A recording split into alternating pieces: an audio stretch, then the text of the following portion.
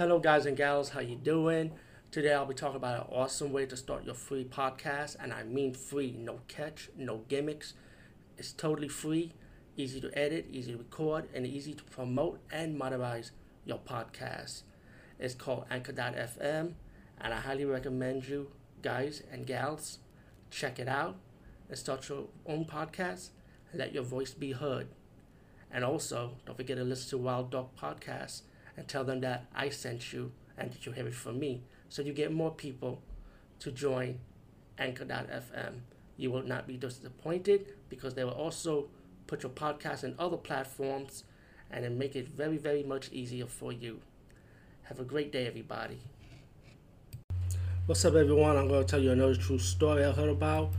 And I always want to know, is there a real life Dexter? Dexter is a show on Showtime about a serial killer that kills serial killers. It's pretty much an anti-hero killing villains. And it's a really good show. I personally like all the episodes and all the seasons, and it is coming back, by the way. So I'm really excited.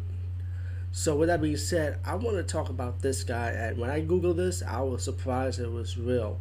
There is a real life Dexter serial killer named Pedro Rodrigues Filho, and I'm sorry I'm saying his last name wrong, and I'm sorry to Mr. Pedro Rodrigues. But let me say he is alive today. He just got out of prison. I think it was 2018. I'm going to Wikipedia about it. And I'm going to tell a little bit more about him without saying too much, because I want you guys to check it out, Google it. This guy has an amazing story. I'm surprised there's not a movie about him, like a documentary, or maybe there might be a Hollywood movie about him. Who knows? Because this guy deserves it, man. I mean, this guy was a serial killer who kills the bad guys. Kills like a real life Dexter, like a serial killer killing serial killers or bad people, pretty much.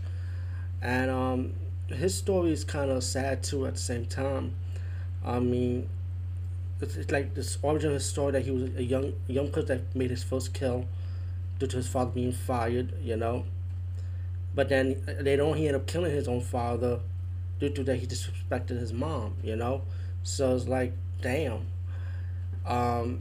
The time when he went to prison, he kills bad people, you know.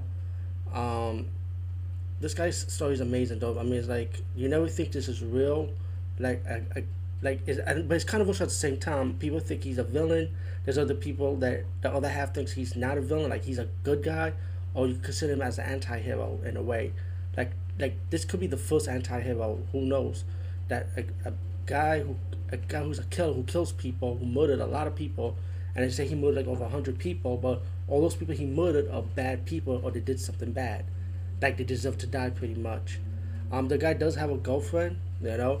I don't know how, it's 2021, so I don't know if he has a girlfriend now. But he was released in 2018. And the guy, like I said, the guy is still alive, man. And I'm just amazed by this. I mean, he was in jail again before 2018 for riots.